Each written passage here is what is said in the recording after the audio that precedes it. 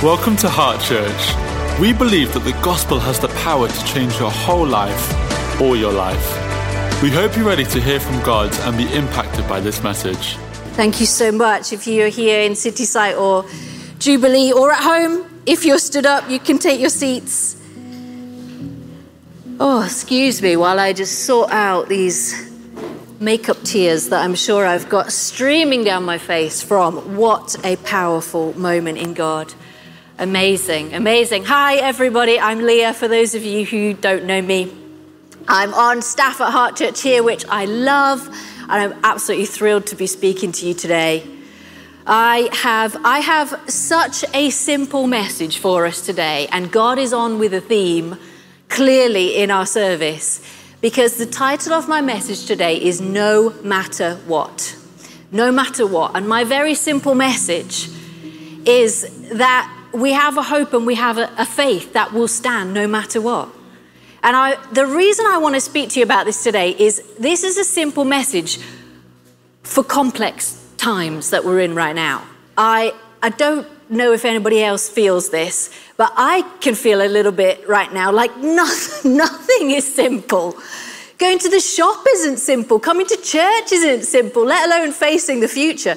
Nothing is simple. And as I was reflecting on what to bring today, I was thinking about the last 18 months that we've all been through. And I was reflecting, okay, where am I at? Where might the church be at? What have we been through? What has brought us to this moment? Therefore, God, what do you want to say? And I started to think about just everything we've been through. Okay, does anybody remember when coronavirus was just something that was happening somewhere across the world in another place? I mean, how long ago does that feel? It was actually only the start of last year. I'm going to share with you some of my favorite memes from the last 18 months, because that's how I cope with difficult things, is humor. Thank you. If you could put the first one up. The first meme, come March 2020, it was like, boom, lockdown happened. Sorry, everybody, the world is closed. I'll wait and see if that comes up in a second. And it just happened so fast, didn't it? Lockdown, oh yeah, brilliant, thank you. For me, it happened so fast. It was like, that's it, okay, we're done. And then all of a sudden, all these things that weren't part of our world, let alone our vocabulary, like social distancing, become normal, and we're trying to get used to them. And all of this, and then we're thinking, what does this mean? How are we going to cope with this? And then my second favorite meme, this is what happened next. No toilet paper. No toilet paper. It's like, what? Okay, are we getting the apocalypse? Are we getting the end of the world? No, what we got was working from home and no toilet paper. Who would have thought that would be the case? And then the reality of being at home kicks in. If you could put up my next favorite meme, please. Homeschooling. Okay, parents, does anybody remember this? Like, maybe you don't want to remember it. Maybe you blocked it from your mind. I love this. Farm parents, yay! City parents, no! And then we've all probably at some point had to self-isolate and felt quite trapped in our own homes. What was that about? Here's my next favorite one. It's slightly cheeky. I told my wife how thankful I was to have someone I enjoyed being quarantined with, and she said, must be nice. And we've all been through that, being at home with our families and dealing with all of that, or maybe being at home on your own and dealing with that, and all the while our brains are being bombarded with case numbers and death tolls and news articles, and are we doing this right? Is the government doing it right? Are they not doing it right? And then constant social media posts about how to use the pandemic and how to better yourself. If you could put up my next favorite meme, please. The fifth one. 2 types of people during quarantine. 1, I'm taking this time to better myself. 2, I just ate carrot cake with my bare hands. Yeah, I'll give you 3 guesses which kind I have been during this pandemic. And then we went into lockdown again, and we thought it was never going to happen again, and then it happened again. And I don't know if anybody can relate to this. At Christmas time, when we were going to spend time with people And then it got reduced to one day. Honestly, I just felt like I had nothing left. It was a roller coaster. And this is my last favorite meme, because come the end of the year after Christmas, this is from Back to the Future, if you've seen the film, Marty, whatever happens, do not go to 2020. And that was like the feeling at the end of last year. Most people were feeling just 2020, goodbye, good riddance, it's over. And I kind of like this meme because it's funny, but I also kind of like it because it's ironic, because we were like, yay, it's over. The year is over. And it wasn't over. And we're still there. And we're still in it. And then perseverance and endurance has to kick in. And these are all the things that we've collectively experienced, this roller coaster. And on top of that, every single person will have something in your own individual life going on that makes this even more complex, that will give you another layer of uncertainty and things to deal with. In my life, March, February time this year, my husband Andrew and I found out that we're pregnant again. Yay, so exciting. If you haven't noticed, I mean, I'm at the stage where it's hard to put on my own shoes, so really you should have noticed. And I honestly, church family, I was thinking, we have a son. He's 2.5. His name is Roman. He's amazing. I love it. I've loved this journey of parenthood.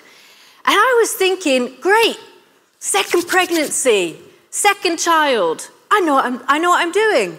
I know exactly what I'm doing. I've got all the stuff. I've got the cot, I've got the car seat, I've got the buggy. This is great. It's totally different to the first time because now I know what I'm doing. Oh, Mr. and Mrs. Copsey. Yeah, I can see 2 heartbeats on this scan. You're having twins. What? Actually, both Andrew and I in the scan, we both said, what? At the same time. And the sonographer lady went, ooh, okay. It's just calmed down.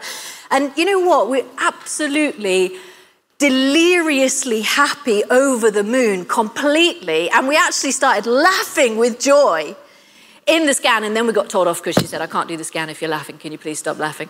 And we're so happy. But I don't know what I'm doing now. What? I don't know what I'm doing. I don't have the stuff. I had to get a new car. I had to get a new buggy. I don't know how to fit the things in my house. I'm completely resigned to the chaos that it is going to be. And even good things, even blessings, even great things in your life can bring a level of uncertainty and complexity and worry and fear. And I don't know what's going to happen. And now we have reopening anxiety, which, that is a phrase that is never part of our vocabulary before. And now it's normal. And it's actually a real thing because our brains have been trained for stress and threat and fear, and it takes time to retrain. And we've lost people. And it's not going to be getting back to normal because we don't have everybody that we had before. And maybe you have health fears or other fears or things going on in your life, and we're experiencing this stuff all together, and you will have things in your own life that will make it even more complex, and we don't even have closure about what the future actually holds. We don't even have that right now. We think we see the end in sight, but we're not even totally certain. And on top of all of that, church, we're in the flipping Euros final tonight, and we don't know what's going to happen. And I was speaking to one of my friends on staff, who shall remain nameless, but he may have been leading the meeting this morning. And he said, Leah, please can you just do a message about emotional stability ready for the final tonight? And my answer to that is, as a 5-month pregnant lady, emotional stability is a myth. It doesn't exist. Stability in emotions is the Loch Ness monster of emotions, as far as I'm concerned. Because in all of this stuff going on, my message for us today is no matter what is happening, no matter what we don't know, no matter what we do know, no matter what has happened or hasn't happened or will happen or may not happen or we have a hope and a faith in God that will stand and that will bring us through no matter what. And that is a real no matter what. There's no invisible asterisk that says, oh yeah, but not in this situation or that situation. Literally nothing will take away the hope and the faith that we can have in God. I'm going to share with you two scriptures that have been so powerful for me, that God spoke to me. Well, he spoke through these scriptures at the end of last year, and they've been going strong for me ever since. And honestly, the staff, the creative team who I work with, they are sick of me sharing these. Okay, this may be the last time, but I can't promise that, because I've shared them in so many settings because they've been so powerful to me. The first one is Psalm 112, verse 4. It says, even in darkness, light will dawn for the upright. Even in darkness, light will dawn from the upright. Simply put, there is no darkness that can happen in your life. There is no terrible thing that could come on you, no dark place that you could go to in your emotions that God could not bring light in. And the second scripture is Psalm 139, verse 7 to 12. Where can I go from your spirit? Where can I flee from your presence? If I go up to the heavens, you're there. If I make my bed in the depths, you're there. If I rise on the wings of the dawn, if I settle on the far side of the sea, even there your hand will guide me. Your right hand will hold me fast. If I say, surely the darkness will hide me and the light become night around me, even the darkness won't be dark to you. The night will shine like the day, for darkness is as light to you. Simply put, there is nowhere you could go. There is no place your life could go to. There is no place that you could go to in your actions or your mind where God would not be there. You would never be alone. He will always be there. And that's it. Great. 11-minute sermon. Brilliant. Let's go home. No, I am going to give you a little bit more than that. These scriptures are saying to us that we need a hope like this in this time. In this uncertain time, these scriptures are saying, no, there's nothing. There's nothing that could happen where God could not come through for you. There's no dark place you could go to where he could not bring light. We've all experienced in the last 18 months things that we never thought would happen.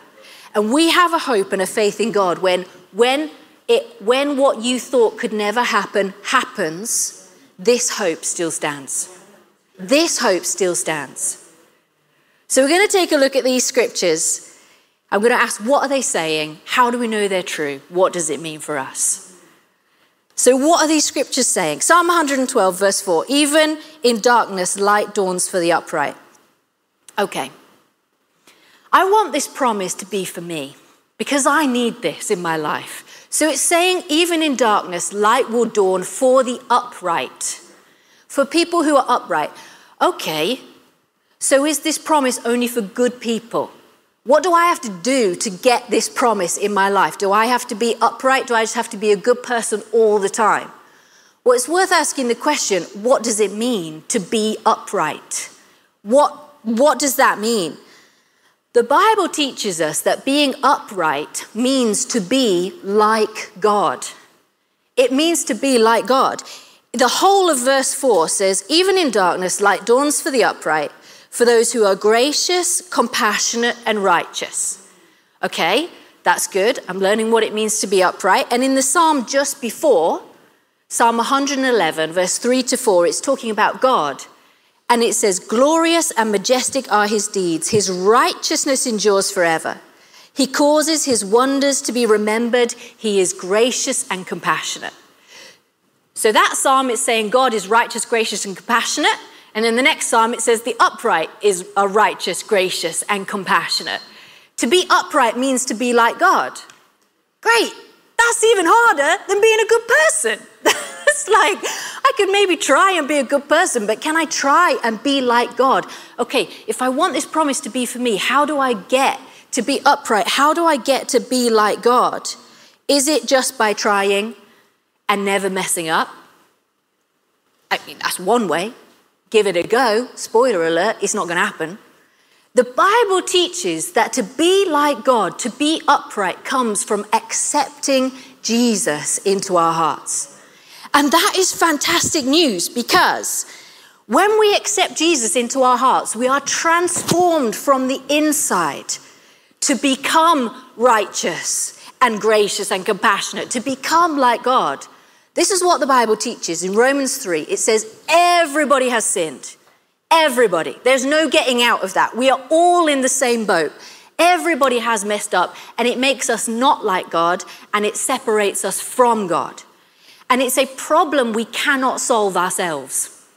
We can try, or we can do self-improvement, and we can have goals and new resolutions and things, but this is a problem we cannot solve ourselves. Jesus came and solved it for us on the cross, as Pastor Lynette was talking about earlier in communion. When Jesus came and died on the cross, he took on every sin in the world and he paid for it.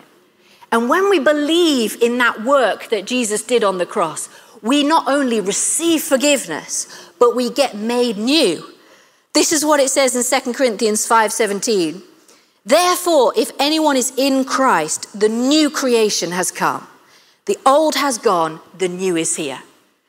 And then Ephesians chapter 4, verse 22 to 24 goes on to talk about this newness and what we do with it. It says, you were taught with regard to your former way of life to put off your old self, which is being corrupted by its deceitful desires, to be made new in the attitude of your mind, and to put on the new self, created to be like God in true righteousness and holiness.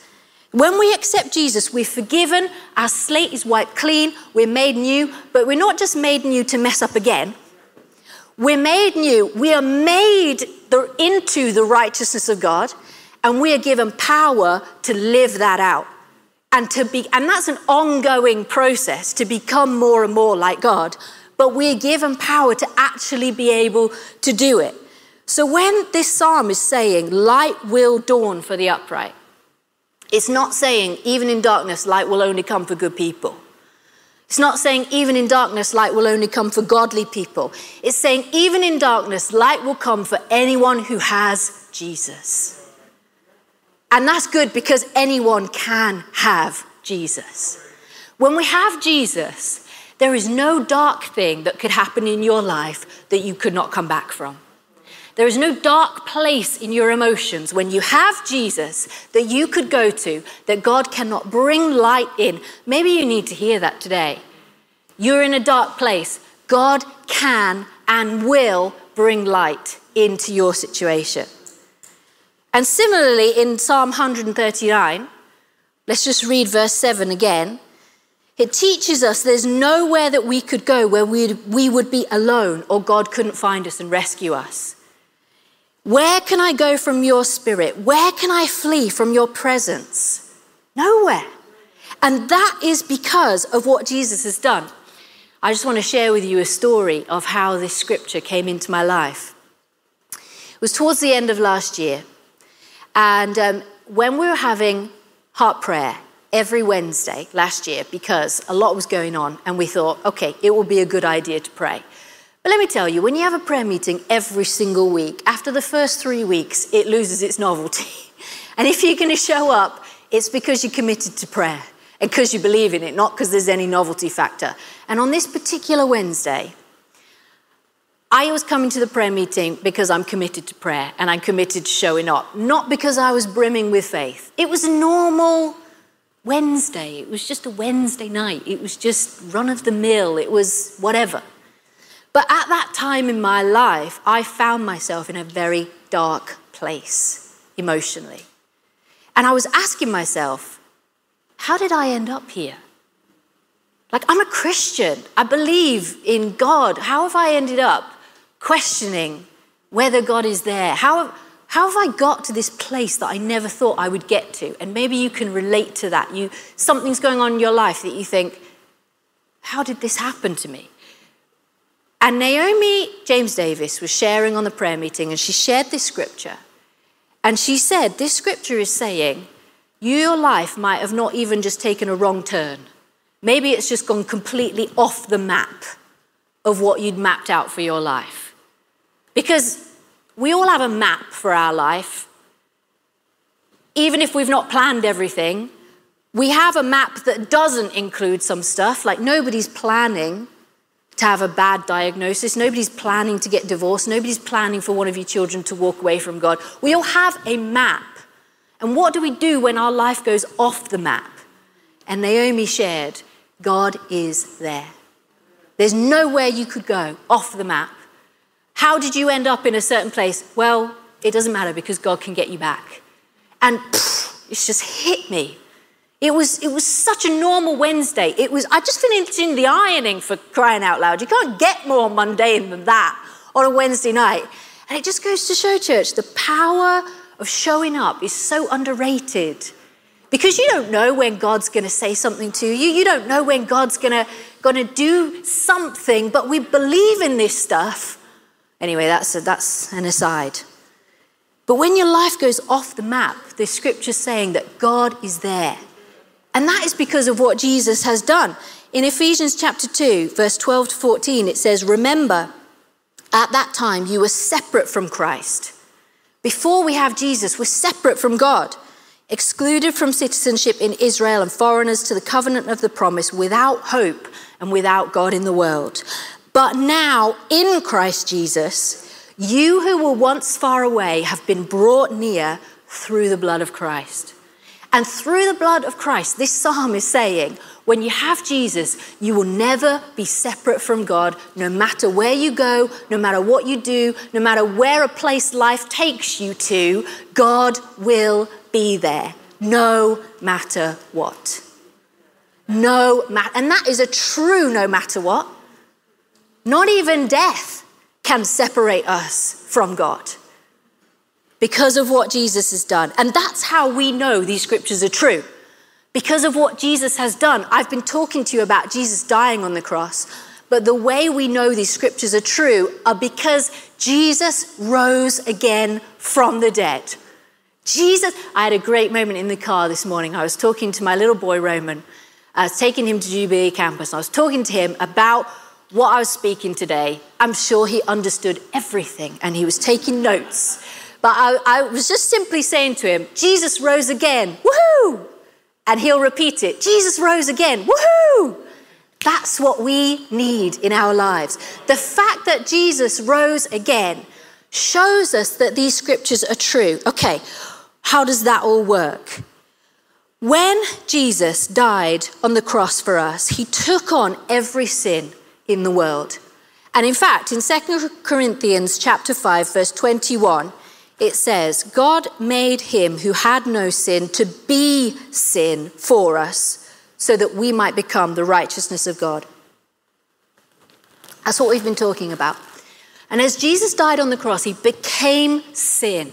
And the Bible teaches us that because he took on sin, he died and he descended into the place of death. That's what Romans chapter 6 says, that death comes into the world through sin. At the very beginning of creation, that's why death is here. And if Jesus had not taken on sin, he was a sinless man. He was a man without sin. If he had not taken on sin, he would not have died. But the fact that he died shows us that he took on every sin of the world. And the fact that he rose again shows us that he conquered not only death, but every sin ever to be committed, ever. He conquered it.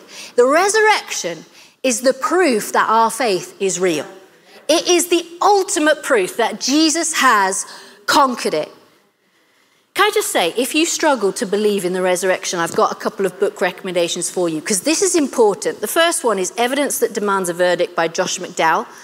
And the second one is The Case for Christ by Lee Strobel. That was written by a journalist who set out to disprove the resurrection because he thought, if I can disprove that, I can disprove everything about this Christianity malarkey. And Christians love the book because he ended up believing in Jesus. That's why we love it.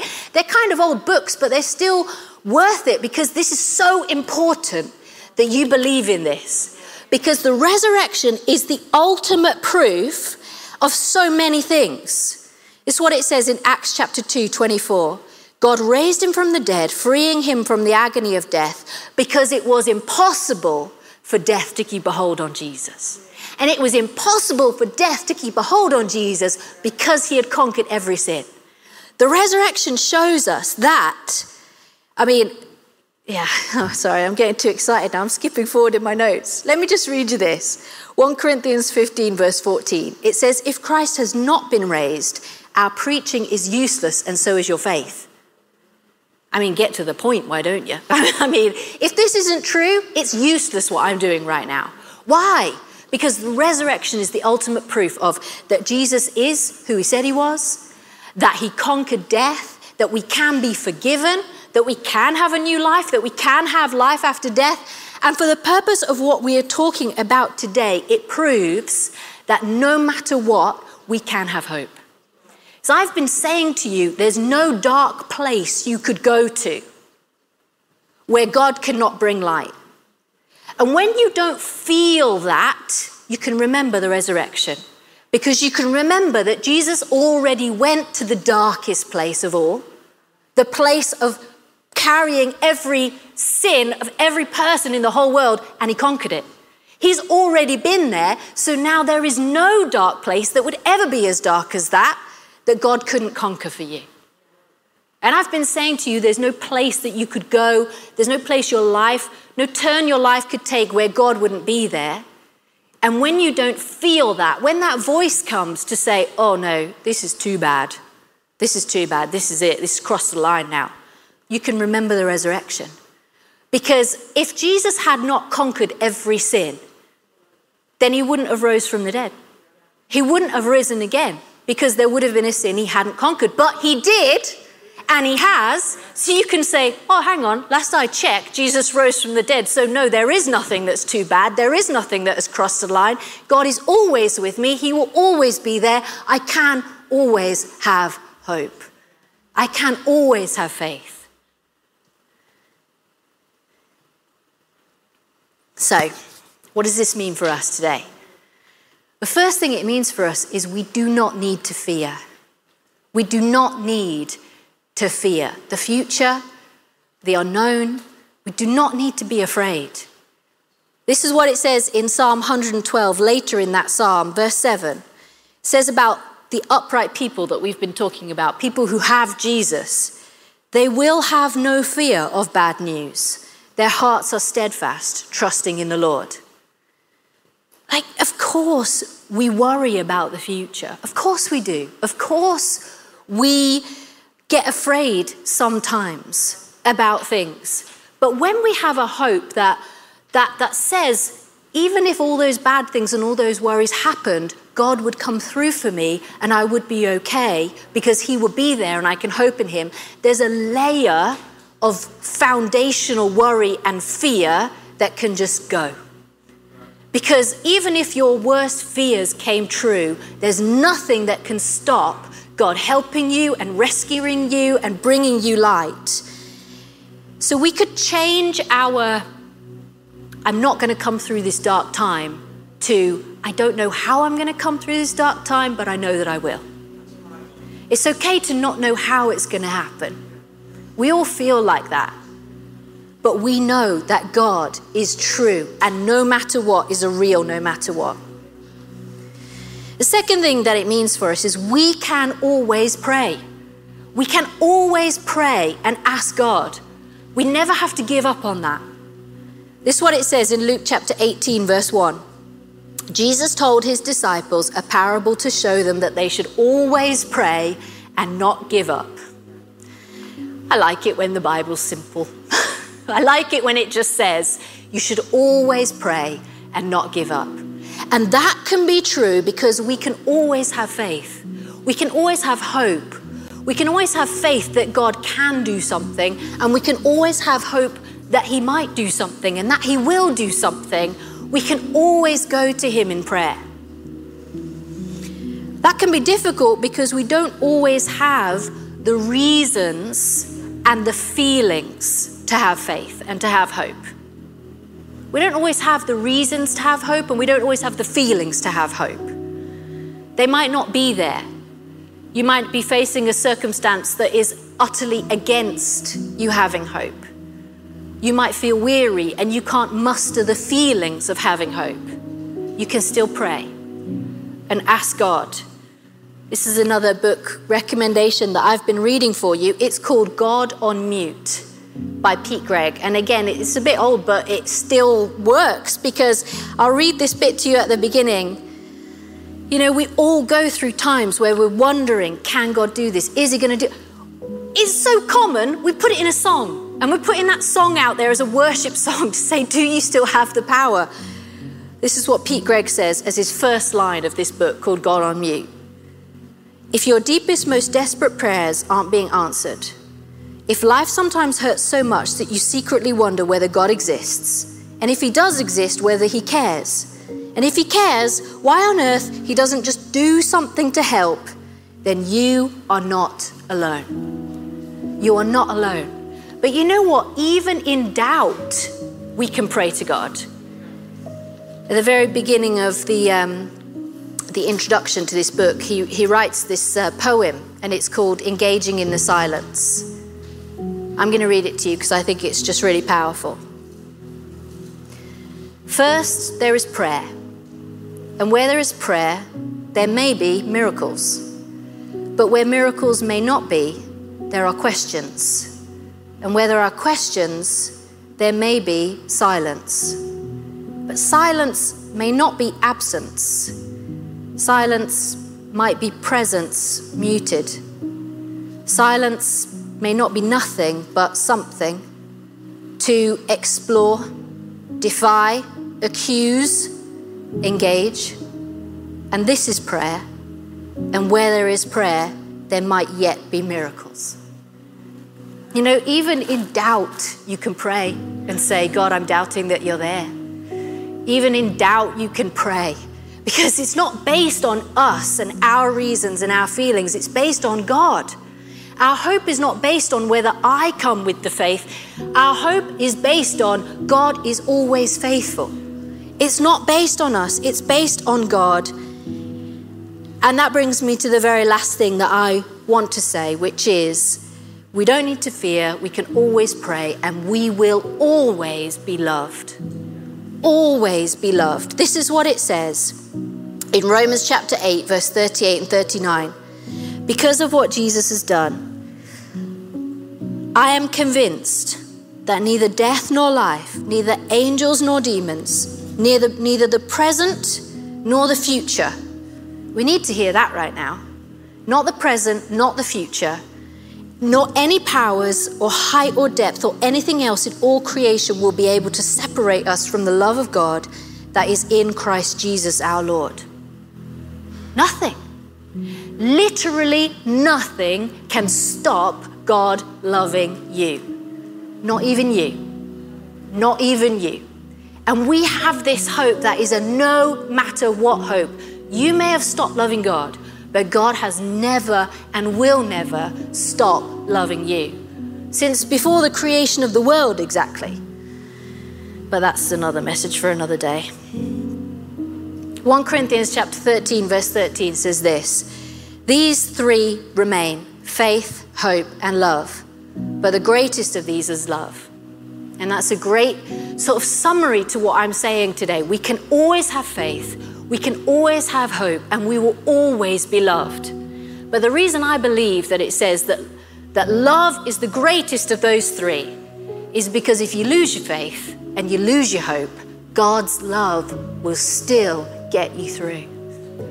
Even if you've come today and you think, yeah, this message is so for me, but I just can't feel it. God's love will still get you through. Amen. Father God, thank you so much. We just are so grateful to you, Lord Jesus, that we have hope. That is a true, no matter what hope. Thank you, God. You've come to the end of this message. We hope you've been challenged and inspired. Stay up to date with everything going on in the life of our church by checking out our social media. Just search Heart Church UK.